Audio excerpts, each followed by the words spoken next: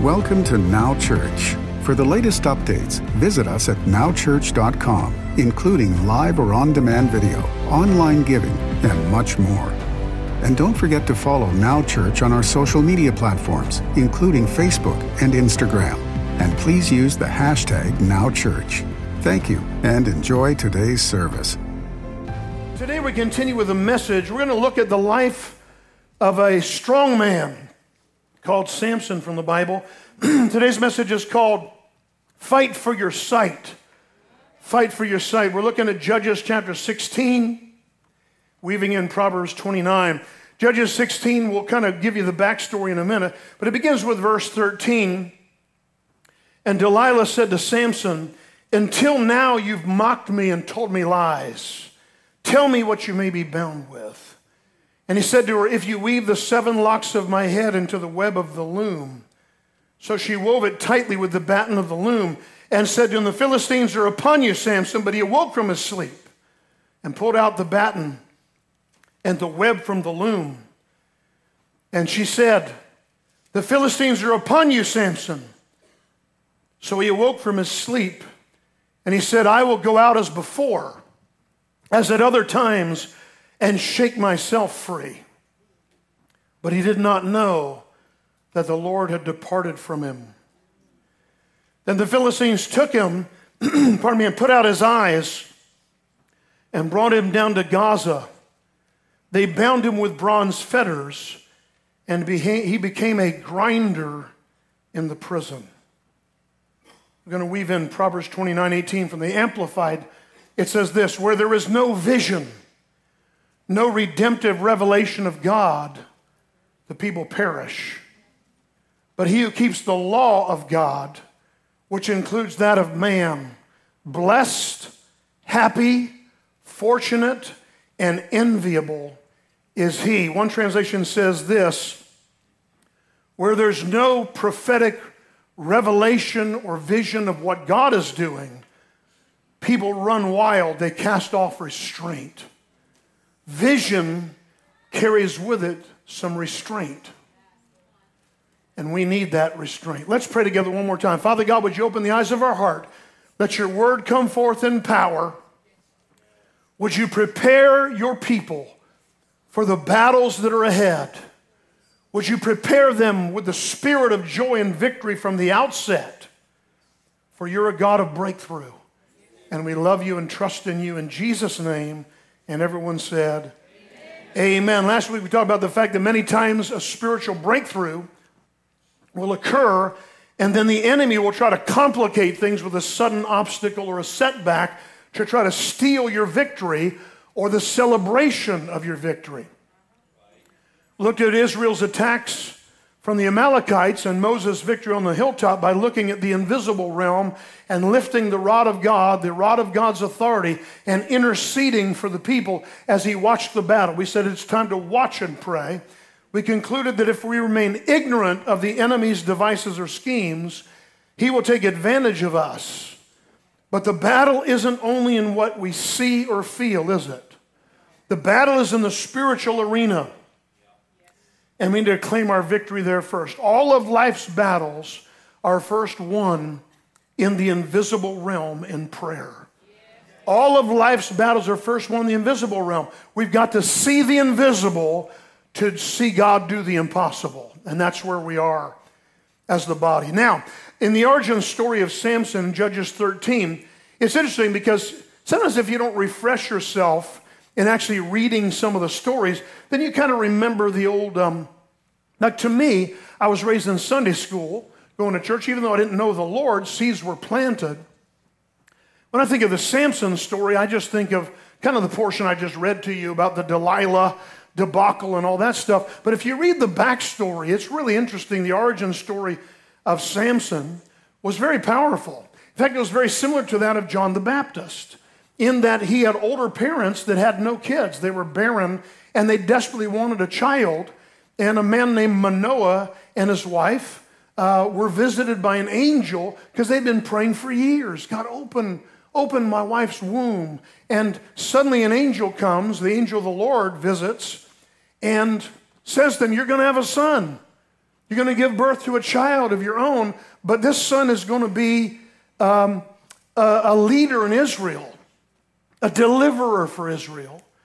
And you have to keep your eyes on what's happening with him, and you have to live by a certain decree or vow or a covenant promise, because we want him to remain steadfast in his heart. And so he was dedicated to the Lord by his parents while he was still in the womb. In fact, before they even had him, they came into agreement with the angel. Okay, if you give us this child, then we won't.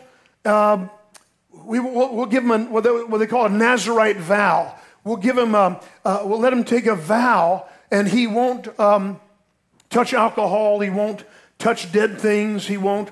The haircut was only the symbol of it.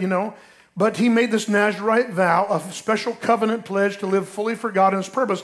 And this was made by his parents. And I just was reminded here that, we have a bunch of babies the last few months that we haven't dedicated yet. So please, Pastor Chris, now that you're back, and we're glad you're back, would you please help organize? We need a child and baby dedication for parents, because this is a powerful way that parents can present their children to God before the local church, before the body, and say, we dedicate this child. It doesn't save the child, but it marks the child in the spirit to know the Lord personally at the earliest possible age and to be protected from harm. And so we believe for that. We pray. So we want to do that. But most people think about Samson and the bad haircut. And it wasn't about the haircut. His hair was a symbol of his covenant promise. The problem was that Samson's life, even though his parents made the vow, his life became filled with the 3 R's: romance, riddles, and rage. What we find is that Samson's a very angry man eventually, because he doesn't deal with what life throws at him and what happens to him along the way and keep his eyes on God. He became obsessed with inappropriate relationships, even as a young man, which led him to look for a wife from among the enemies of Israel, the Philistines, their arch enemy at the time. Today we know them as the Palestinians. At that time, the Philistines, and they were something God wanted to solve, but he wanted in the redemptive purpose of Samson, he wanted him to be part of the solution, not part of the problem.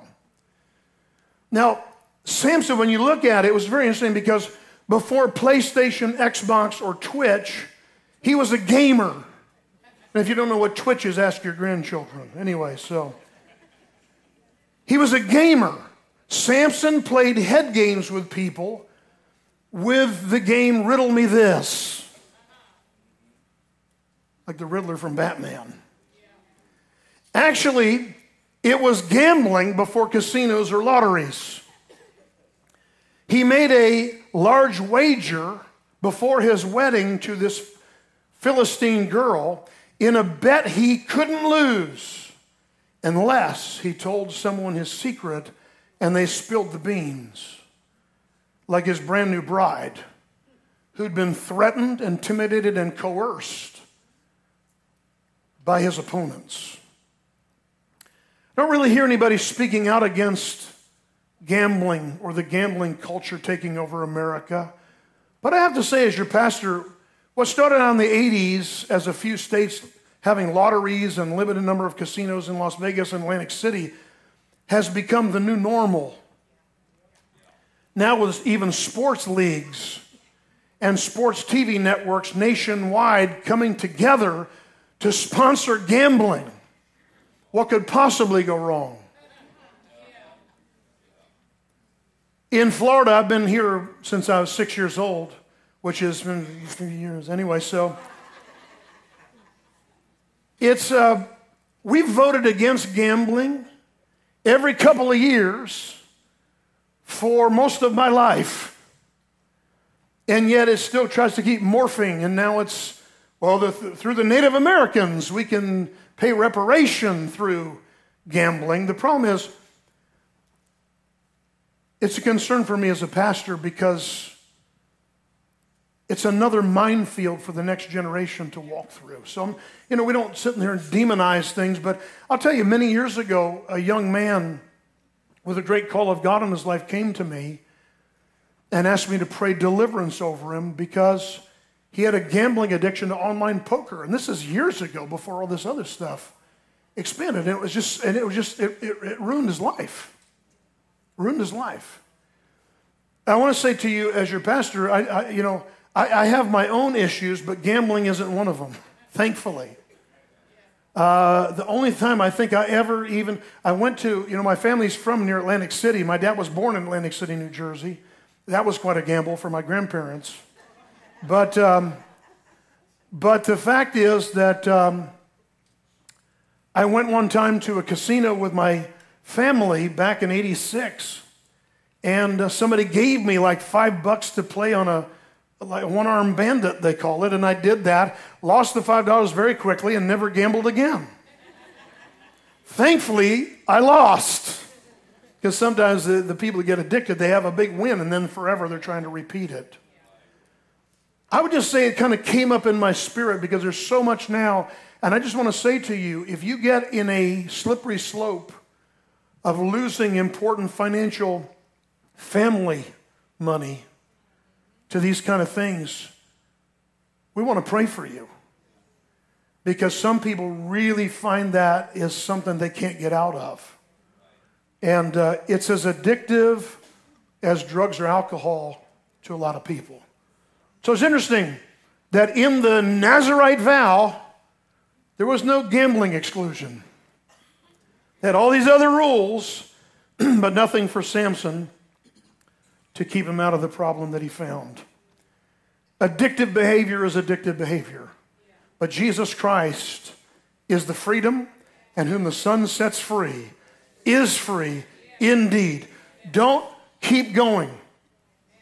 I just felt to say this. I don't think I've ever talked about gambling in this pulpit in 32 years, but I'm telling you, it's everywhere right now. What started out as a football pool at work has become the whole online betting stuff that you can see, and the culture is drifting very quickly toward kind of a waterfall and a crash that may be coming.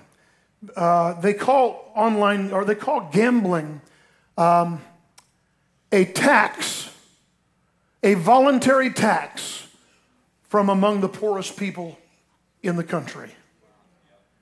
You volunteer for it, but you very often use money you can't afford to lose. And so we just want to pray for you. We're sensitive to this. We're not trying to put anybody down, but I'm trying to say to you, if you play, online games on your phone, I play some games on my phone, but I don't bet any money and I don't do anything that costs me money. I like it, just to relax a little bit. But the moment it becomes an addiction, you have to be careful. You have to watch out. When Samson found out that his riddle had been solved and he lost the big bet of, 30 designer outfits or whatever he was supposed to get, he found out that his wife had betrayed his confidence. He lost his bet and he became enraged against her whole tribe and went on a barbaric rampage to pay off the debt, but also to take vengeance the rest of his life. Can I tell you, forgiveness works better than vengeance? Forgiveness takes more faith than vengeance does. What was it T.D. Jakes used to say? That unforgiveness is like drinking poison and expecting your enemy to drop dead. It's going to affect you. Forgiveness is the way.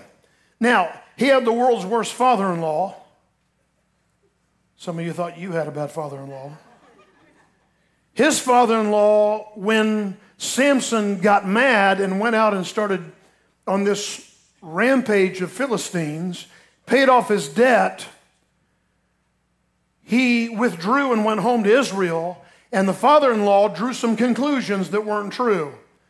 He hates his wife and he'll never be back. So he married Samson's wife off to the best man. Somebody say yuck. This is not a telenovela here, folks. We're not talking about as the stomach turns, okay? We're not talking about some daytime thing. I mean, it makes a compelling story, but it's true. Unfortunately, why I'm telling you this story is because I believe there are many parallels between the life of Samson and the state of the 21st century church. I'm not talking about our church or one local church. I'm talking about the body of Christ, nationwide, probably worldwide. Lord began to show me that there's a picture in Samson of the slippery slope of a backsliding heart. I mean, when people wind up at their pastor's office having committed adultery, they say things like, I don't know how it happened. I knew better. I just kind of slipped into it. It was like, oops, this was a slip, this was an accident. No, there are signs along the way. So I'm going to give you 5 quick thoughts about Samson's ways that he got the bad haircut. Because it didn't start with a bad haircut. Start with other things. Are you awake? You here? All right, one thing about one service, the team up here and I can give you everything we got in one service and then we're done. Sometimes we have to save things on the tank for second service because we want to make sure that second service isn't a tankless job. Anyway, so number one, Samson, and we see this in people that are going through some. Number one, in a backsliding heart, keep vows loosely or religiously, but lose heart for God's presence. The backsliding heart begins with losing the first love and yet maintaining religious things. Samson kept his symbols of his vow for a long time. But he lost his heart for the presence of God. Jesus says in the book of Revelation, I have somewhat against you, even though you're a great church, because you have lost your first love. And I say to you, if you've ever truly been born again, there were moments where it went from your head to your heart, that Jesus was real, alive in you and loved you, and you developed a love for him and a desire for more of him.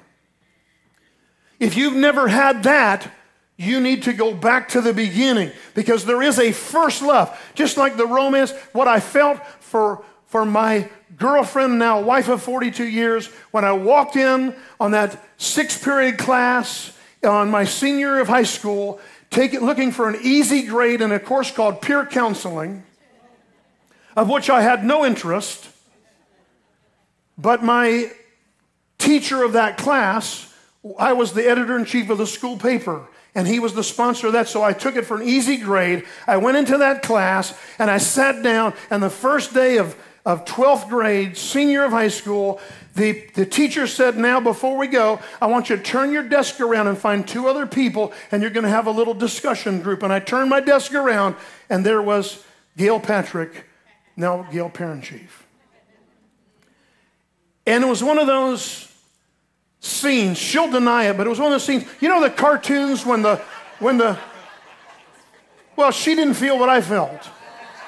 But you know those cartoons where the wolf's eyes bug out and this jaw drops and this tongue goes on the floor? This was my moment. First love, that unmistakable attraction. Thank God that when Jesus found me, I felt the same way or even beyond about him. But you don't feel that every day. You don't feel that way every day. Don't lose your heart for God's presence. Value his presence. This is where I get so frustrated where people say, well, you don't have to go to church to be a Christian. Well, theoretically, true-ish, but not true. Because if you love Jesus, you're going to want to be around his people. Because you are part of the body of Christ and members in particular. Number 2, the word of the Lord loses priority. Samson had words over his life, and he had words from God. He was a prophet. He was a judge.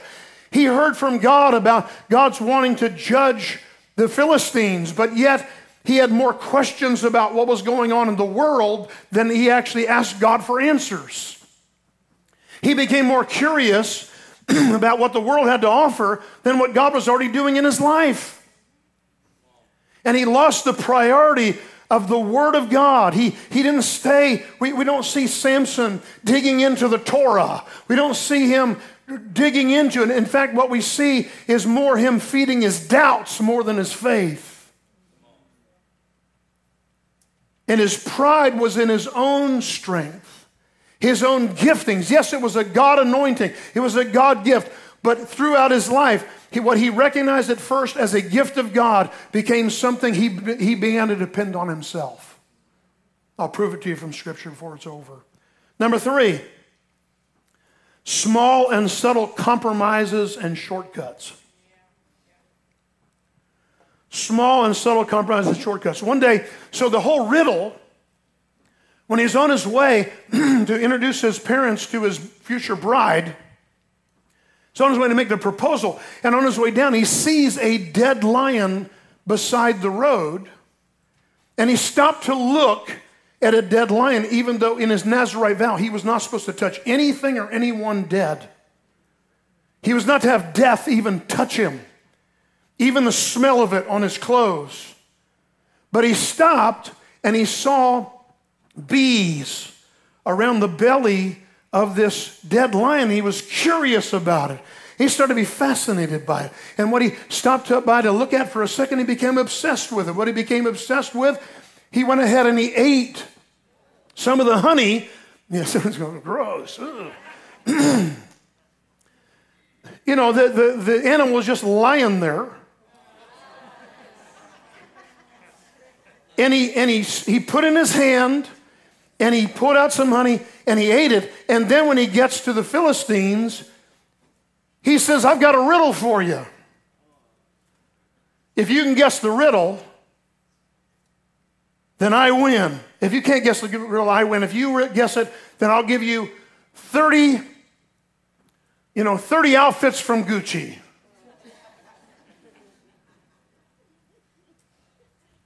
Small, subtle compromises. Blessed is the man who walks not in the counsel of the ungodly, nor stands in the way of sinners, nor sits in the seat of the scornful.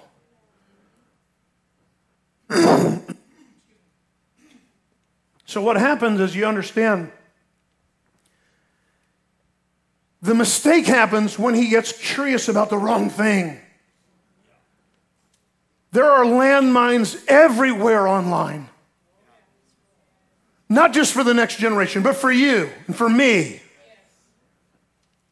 Images trying to vex us, pull us in, promise us a little shortcut, a little compromise here, a little compromise there. But I had a friend years ago who preached this message: what you don't confront won't change, even within yourself.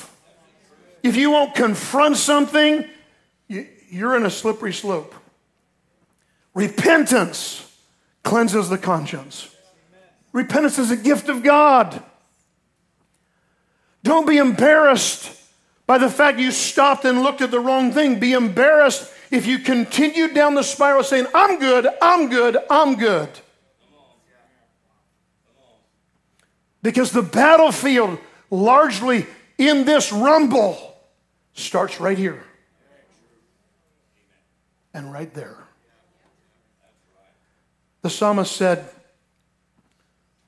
Lord, keep my eyes from looking at worthless things. Another place he said, I made a covenant with my eyes.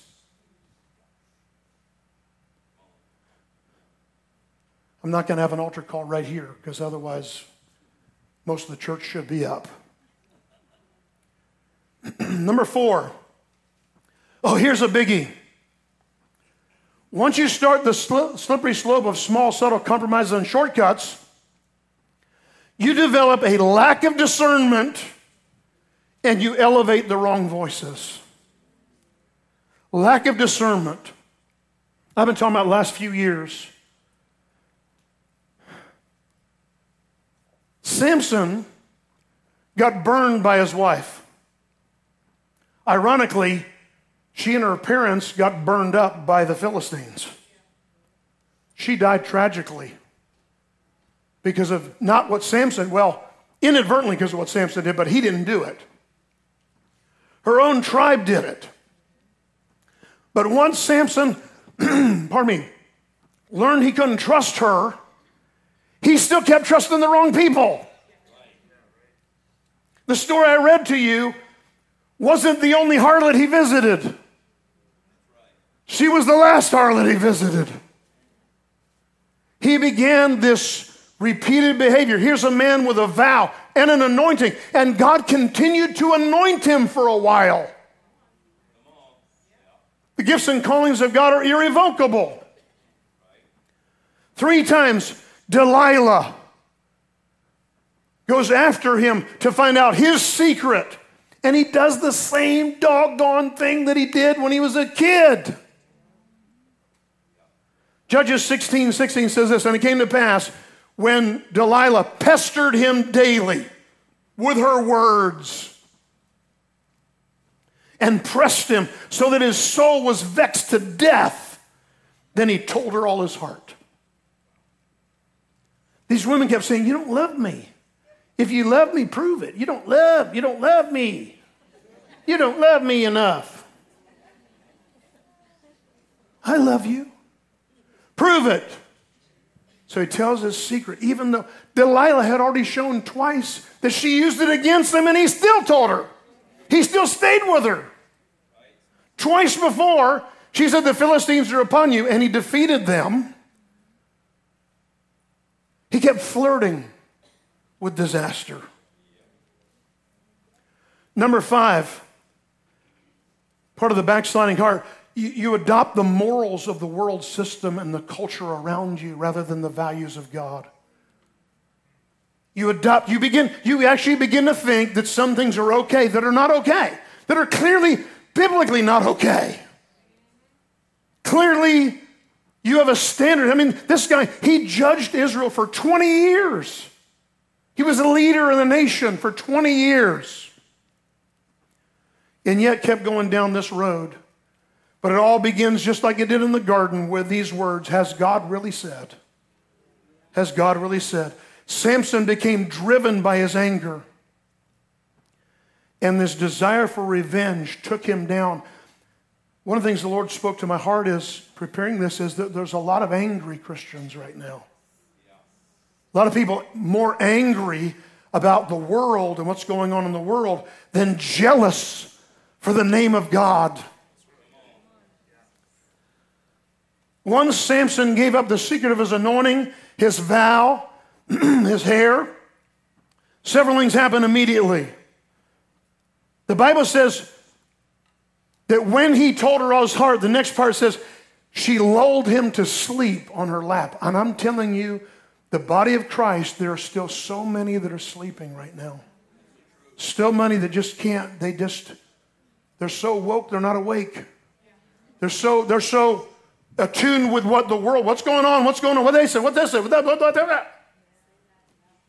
We got to hear the voice of God more than we want to hear the voice of everything going on out there. Be aware, but don't get pulled into it because it's not the answer.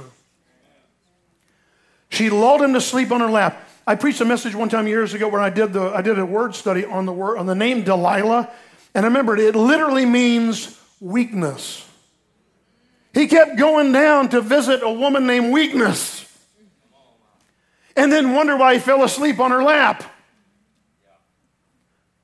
How many know we're in a time right now where manhood has been under assault? To be a man is to be a crime in many parts of our country right now. To be a man. I'm telling you, we need the men of God to be men. We don't need professional wimps. Can I say wuss in church? I just did. Don't be a wuss. We need men to be men. I don't mean, I'm not talking about Tarzan. I'm not talking like an idiot. I'm talking about we need women to be women and men to be men. We mean men to be masculine and women to be feminine. We need God's common sense restored back to our churches, back to our communities. It's not evil to be a man. We need men to be manlike, manly. Men, manly men. Sorry, we got more than 2.5 men here. In that falling asleep, Delilah calls for the barber. Come in and shave off his vow. Cut off his covenant.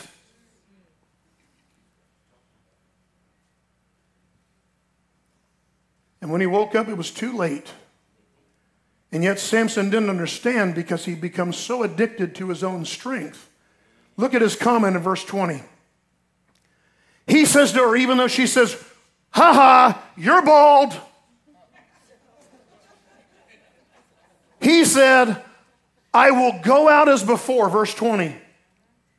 I will go out as before at other times and shake myself free. But he did not know that the Lord had departed from him. I will go out as before. In other words, listen, a lot of Christians have squandered the mercy of the Lord and assume that they will always be able to shake themselves free. But they don't understand that their anointing has lifted. Right now there's a whole lot of shaking going on. But there's no power in it. It doesn't mean anything if you're shaking yourself and you don't have the power of God. I was in one of the most religious places in the world that I've ever preached, and I say this with love and reverence, but Central America. I preached in 6 Central American countries in 8 days a few years ago. I would never do it again at my age now. But I did 6 Central American countries in 8 days. It was like the craziest tour. And I was in I was in Managua, Nicaragua.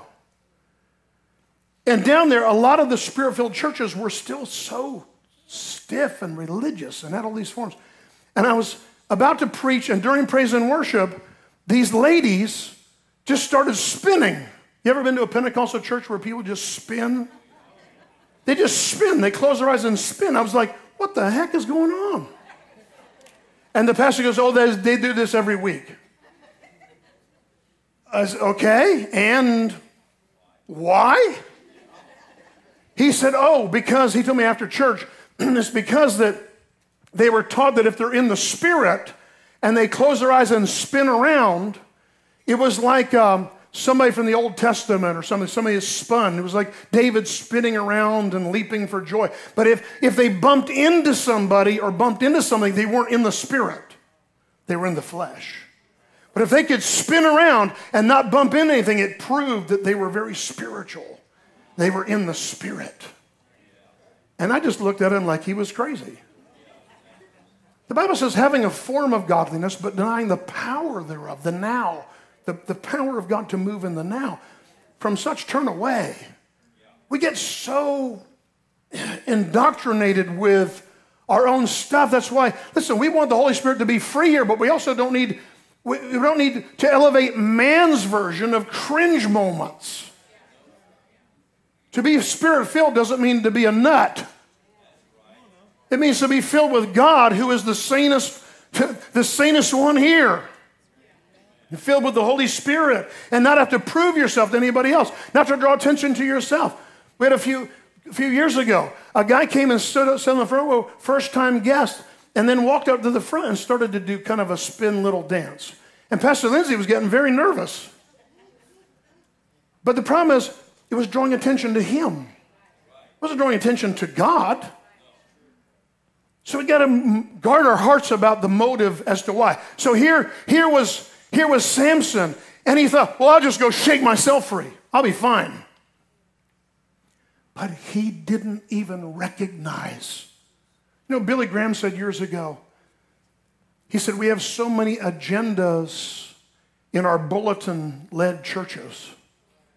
He said, if the average church in America, if the Holy Spirit lifted his presence, most churches would never even know he was gone.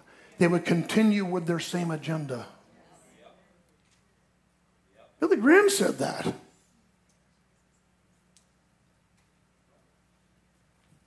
Samson became bound. He lost power, he lost freedom, and he lost his vision. The Bible says this, without a vision, people cast off restraint. Vision comes with parameters. We need those parameters. We need the boundaries. Listen, there's any sport you play has out of bounds and in bounds, and it's for a reason. Because in bounds keeps you right there on the path, on the trail.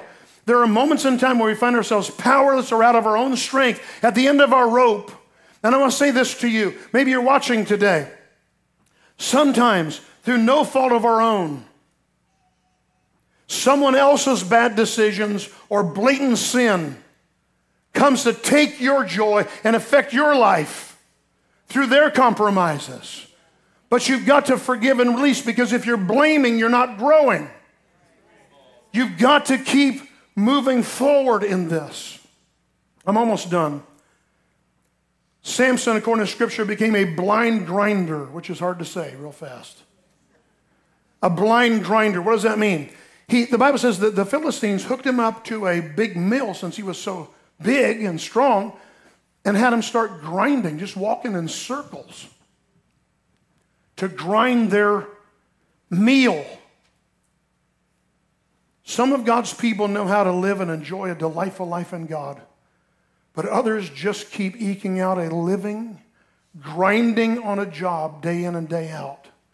If you have no vision for what God wants you to do, be careful about becoming a grinder.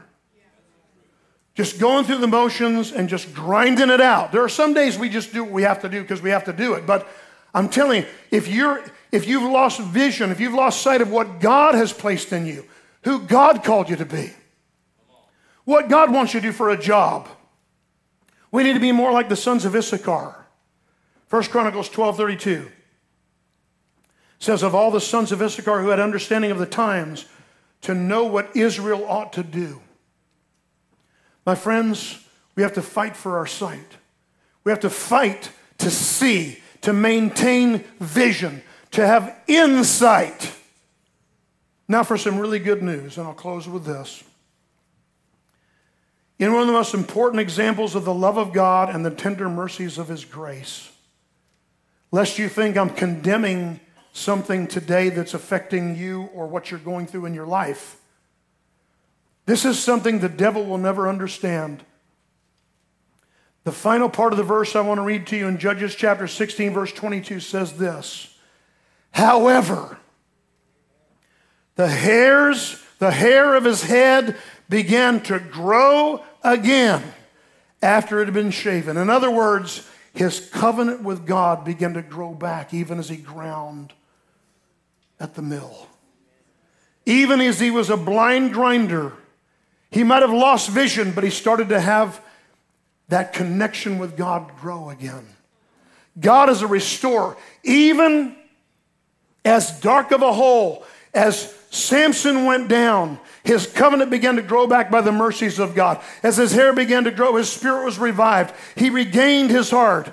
He didn't regain his hair. He regained his heart. Samson actually fulfilled his calling to destroy the stronghold of the Philistines. When he said to a young boy, when they said, bring Samson in to perform for us at a big party, he said to this young lad that was his keeper, let me feel the pillars of the city one more time. And the anointing of the Lord came upon him.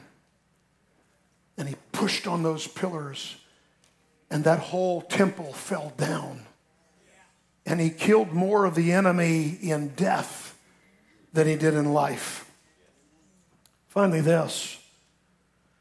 If you read God's Faith Hall of Fame in Hebrews 11, there's a little passage in verse 32 that says, among the faithful who had real faith was a man called Samson. No matter how badly he did, by a mercy of God, he still finished his course. He still finished his destiny. You're still going to meet him in heaven. And he's in the Faith Hall of Fame. We need to place a higher value on simply being able to see and activate the vision and purpose of God for our lives than anything else. Let's place a high value on it. Let's pray together one more time. Father, thank you for your word. Thank you for your Spirit. Would you come and breathe life into us, Lord? Would you come and breathe life into our hearts? Restore our first love today. Cleanse us from all those online traps. What used to be a danger of running the streets has become a danger in running the highways online. Father, would you come and help us to keep our eyes looking ahead, looking straight forward. Help us to make a fresh covenant with eyes. Protect all of the age groups, but especially our young people. Protect them from the distractions. Guard their hearts from all the things that cry out for attention, that if they look at or begin to experience, it opens doors to demonic power. Lord, today we just break that in Jesus' name. We say, devil, get your hands off our next generation. Get your hand off of our anointed ones. Both men and women, young men and young women, we pray the blessing of God over you, the power of God over you, and the freedom of God over you. Whom the Son sets free is free indeed. With your heads bowed and your eyes closed just for a moment, let me ask you a question. Are you truly living for the Lord? Or are you just grinding? Are you living for God's purpose? Are you in discovery? I'm not saying did you figure it out yet. I'm saying, are you open? Are you pursuing the discovery of God's purpose for your life? Because you're here for a reason, my friend. There are people that you will reach that I could never reach. There are people that you will reach that Pastor Lindsay could never reach. There are people that you have influence with. God loves you and he wants to reach people through you. You're not just here to take up space. You're not here just to pay bills. You're here to live for a purpose, to live for a cause. Wake up in Jesus' name. Wake up to him. Wake up to his love. Wake up to his calling. Wake up to his purpose. Wake up. Snap out of it. We break this witchcraft trance over people. In the name of Jesus, be free, be healed, and be whole, whether you're in this room or whether you're at home. Wherever you are, we speak release and freedom over you. In the name of Jesus, don't just keep trying to live for yourself. Look for the purpose of God. Lean into the purpose of God. Find out while you're here why you're here. Find out right now while you're alive why you're alive. Because you're not an accident. You're not a cosmic coincidence. You're here with a reason and an assignment from heaven. And if you'll lean into God, the enemy cannot stop you. I pray for open eyes. The Bible says that the anointing of God opens the eyes of the blind. If you've come in today and you are spiritually been blinded, we say in the name of Jesus, eyes open. Vision be restored in the spirit and in the natural. If there's somebody who's been diagnosed something recently by an eye doctor or by a doctor, something wrong with your eyes, and the macular degeneration, We pray healing over you right now. Glaucoma, you have no power over those eyes right now. Cataracts, you have no power over those eyes. Blindness, you have no power over those eyes. In the name of Jesus, over the young and over the young at heart. In the name of Jesus. Eyes be restored, be opened in the name of Jesus. Lord, open the eyes today. In Jesus' name, amen. My friends, if you're going through something where you fall into one of those traps I said earlier, the answer is not in 80,000 hours of therapy and counseling. The answer is not in pills and medications. The answer is in the only one that can actually set you free from the inside out, Jesus of Nazareth. Amen. Turn to Him. Give Him your heart. Give Him your life. In Jesus' name, amen. Thanks for joining us at Now Church. For the latest updates, visit us at nowchurch.com, including live or on-demand video, event registration, online giving, and much more. And don't forget to follow Now Church on our social media platforms, including Facebook and Instagram. And please use the hashtag NowChurch. Thank you.